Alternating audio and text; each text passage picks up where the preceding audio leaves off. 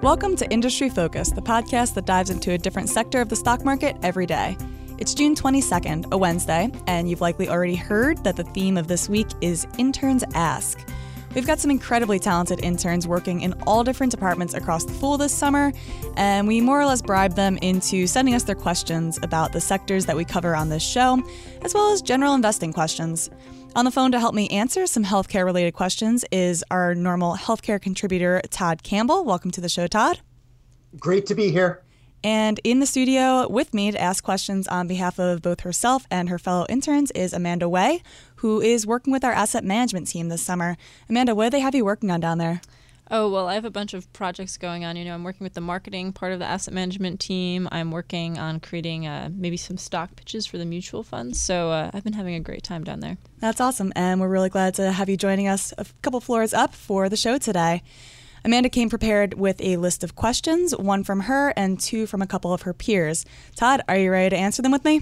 Yeah, let's dive right in. All right, let's hear question one. Great. All right. So how do health insurance companies affect which companies succeed? How do investors take this into account? This is a loaded question. I love this one. I think this was probably my favorite question that got pitched to us in the healthcare sector because it really is super important. But I think we got to take a step back before we go into the answer of how investors should think about this and just talk about how health insurance works. Todd? Right. The impact that health insurers may have across the industry really depends, it stems from how they operate as a business. Most health insurance companies are for-profit entities. Okay, so they're in business to make money. And they make that money by charging premiums to people to provide them with insurance and then pocketing the difference between the premiums that they collect and the amount that they spend on health care.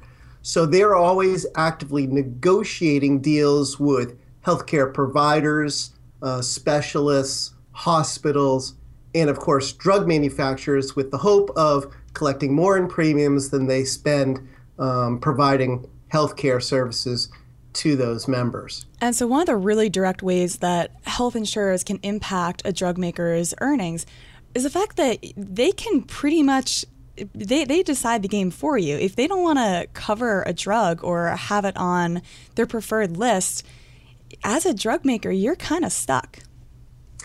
Right. It's not just drug makers that are kind of stuck. I mean, you've got primary care physicians that, obviously always are arguing and debating on how much they should be compensated by these insurers. There is a cost crisis that's occurring in our country, if you will. And, the cost of healthcare is having a massive impact on us as a nation. And that's in large part because there's so many of us that are getting older. There's 76 million baby boomers. 10,000 of them turn 65 every day. And the vast majority of healthcare costs are incurred from treating chronic conditions that oftentimes occur when we get older. So there's a cost crisis. And for healthcare insurers, it is so critical to try and walk that fine line between how much can I charge in premiums and how much am I going to pay out for care. And that's where you get into the nitty-gritty of how insurers can make or break an investment in, say, a drug maker or a medical device maker. And you see examples of this all the time where there are companies that have really, really promising new treatments or devices.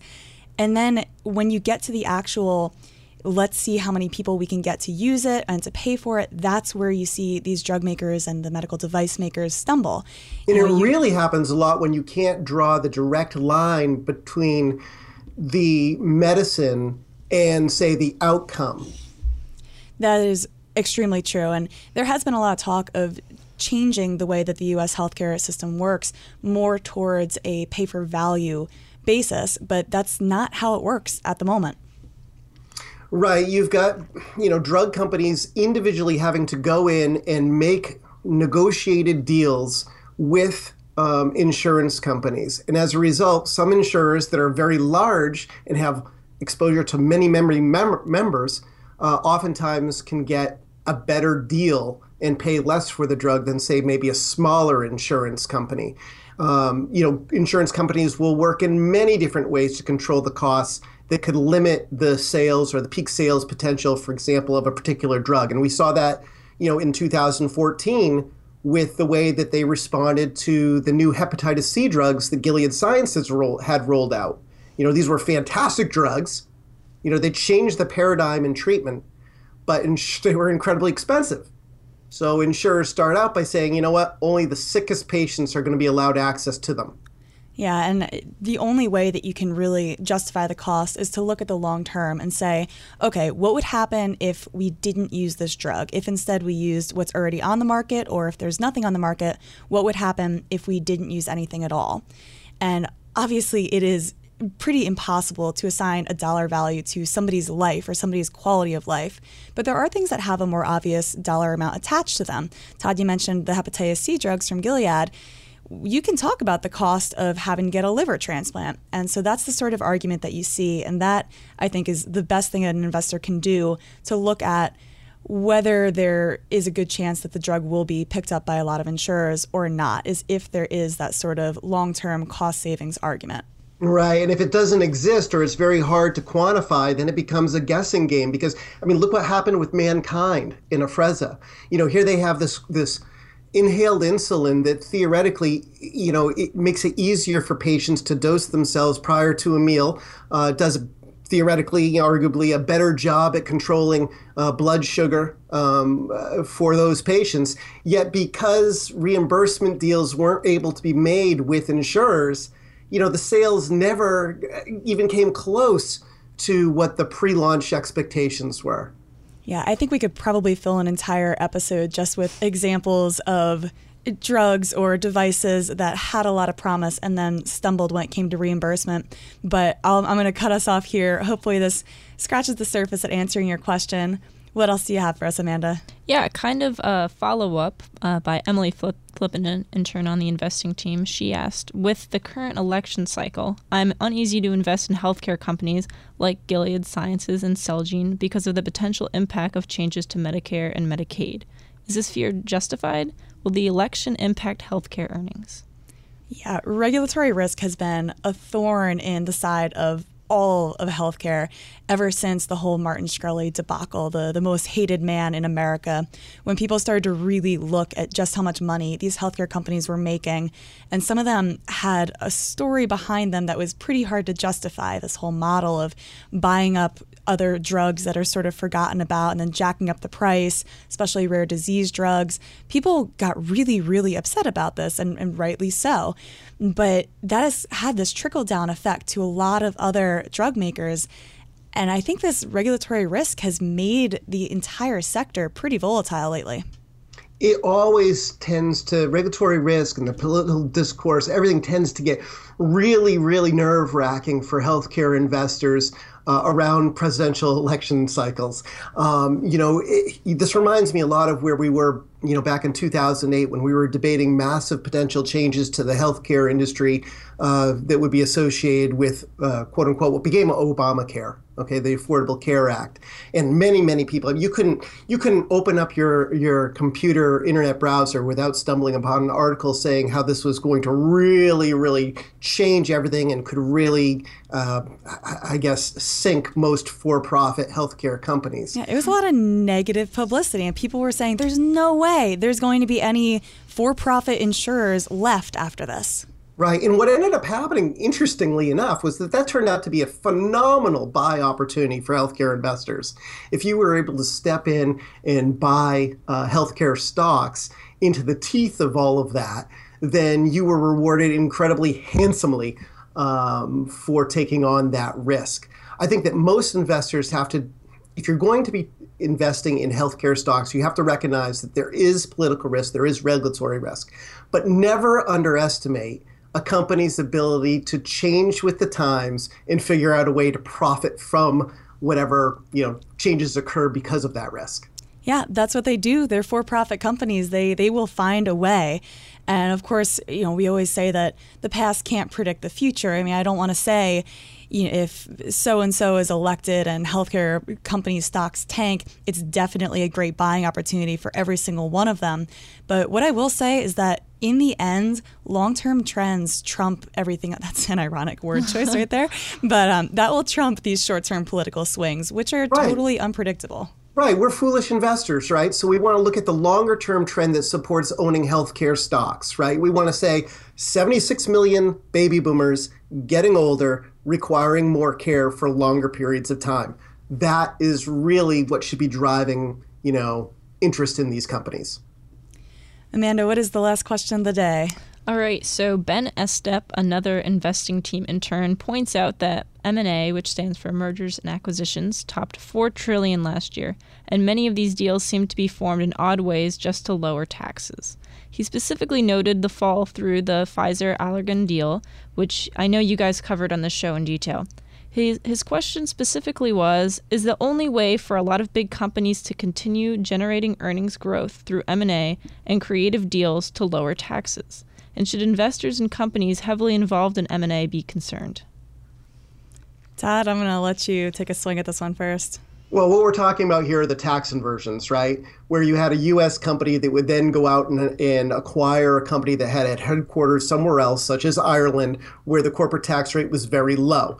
That kind of M&A was financially rewarding to the acquirer because they were able to significantly reduce their costs without having to do much of anything. I mean, they could basically just say, hey, guess what? We're now headquartered over here in Ireland. And as a result, if we've got $50 billion in sales, we're now paying, a couple $1 billion less in taxes. Yes, mega tax inversion deals are now, DOA, right? Dead on arrival. I don't anticipate we'll see any more of these now that Allergan and Pfizer broke off their deal following some changes to tax inversion rules from the Treasury Department late last year. Yeah, we talk about regulatory risk, and that right there, that's a regulatory effect that the healthcare industry had to deal with. Absolutely. They had to deal with that. And does that mean that you don't want to invest in Pfizer or Allergan anymore? Not necessarily. I mean, you've got two very different companies that have theoretically great product pipelines. That's what you should be focusing on. Is M&A as a whole dead now? No. I mean, there's ways to grow your company and your sales and your profitability by going back to, the grassroots of M&A. Looking for promising new drugs that are coming through the pipeline that can either shore up your market share or expand you into new indications. Yeah, so despite these tax inversion deals being pretty solidly less lucrative now, and I agree with you, Todd, that we are probably not going to see as many companies going at M&A from this perspective, but it is still a humongous trend within the industry. And I think it is something to be aware of. It's not necessarily a concern for investors that are invested in these companies that are very into M&A, but it depends on management's perspective on it. You get companies like Pfizer, for example, right after the Allergan deal fell through, not too long after it, they go out and they make a pretty splashy acquisition for $5.2 billion acquisition of Anacor, essentially just for one drug, which is competing in a pretty competitive market for a specific type of eczema. Just recently on the show, we were talking about AbbVie bought Stemcentrx for $5.8 billion. There are a lot of companies out there trying to grow by acquisition. And then right. And if you were an investor and you were at one point looking and saying, oh, what Irish company is going to get bought next, and trying to figure out that, okay, so stop doing that. Instead, let's take a look at de-risked clinical stage companies. And by de-risked, I mean, maybe they're phase 3 or beyond or approaching regulatory approval. Those are probably the ones that are going to end up being the biggest targets from here. As opposed to the really early stage ones. And I'll also throw it out there that you never want to be buying any of these smaller companies simply because you think that they're going to be bought out. But it almost is one and the same to say, I think this is a really attractive buy for a big pharma, and I think this is a really attractive company on its own. Those two are very tightly intertwined. And so you want to be focused on the latter, I think this is a great company. But if it's a great company, then it is probably also a great buyout candidate. Yeah, it all depends on the valuation. I mean, I always come down to product, pipeline, and profitability, right? If you consider those three things, worst case scenario, you end up buying a good stock for the long haul. Maybe not one that gets taken out right away, but you'll still end up being relatively happy with your purchase, hopefully. Exactly. And I wouldn't be concerned about M&A as a big red flag unless that is the entire business model. In which case, yeah, that's the kind of company that is really coming under a lot of scrutiny, could potentially face more regulatory risk going forward, and then you want to watch out. Right. And the other thing to watch, too, especially with these companies that have been, quote unquote, serial acquirers, is just this whole concept of how are they reporting their numbers, GAAP numbers versus non-GAAP numbers. Are they reporting clean numbers, or are they adjusted and include all sorts of kitchen sink type stuff? Yep, I completely agree. I hope that these answers have been helpful to you, Amanda, and to the rest of the interns who asked these questions. Thank you so much for coming on the air today. Yeah, thank you so much for having me. This was great. Listeners, what questions do you have for us? Send them on in to industryfocus@fool.com. As always, people on the program may have interests in the stocks that they talk about, and the Motley Fool may have formal recommendations for or against, so don't buy or sell stocks based solely on what you hear. For Amanda Way and Todd Campbell, I'm Christine Hargis. Thanks for listening, and Fool on.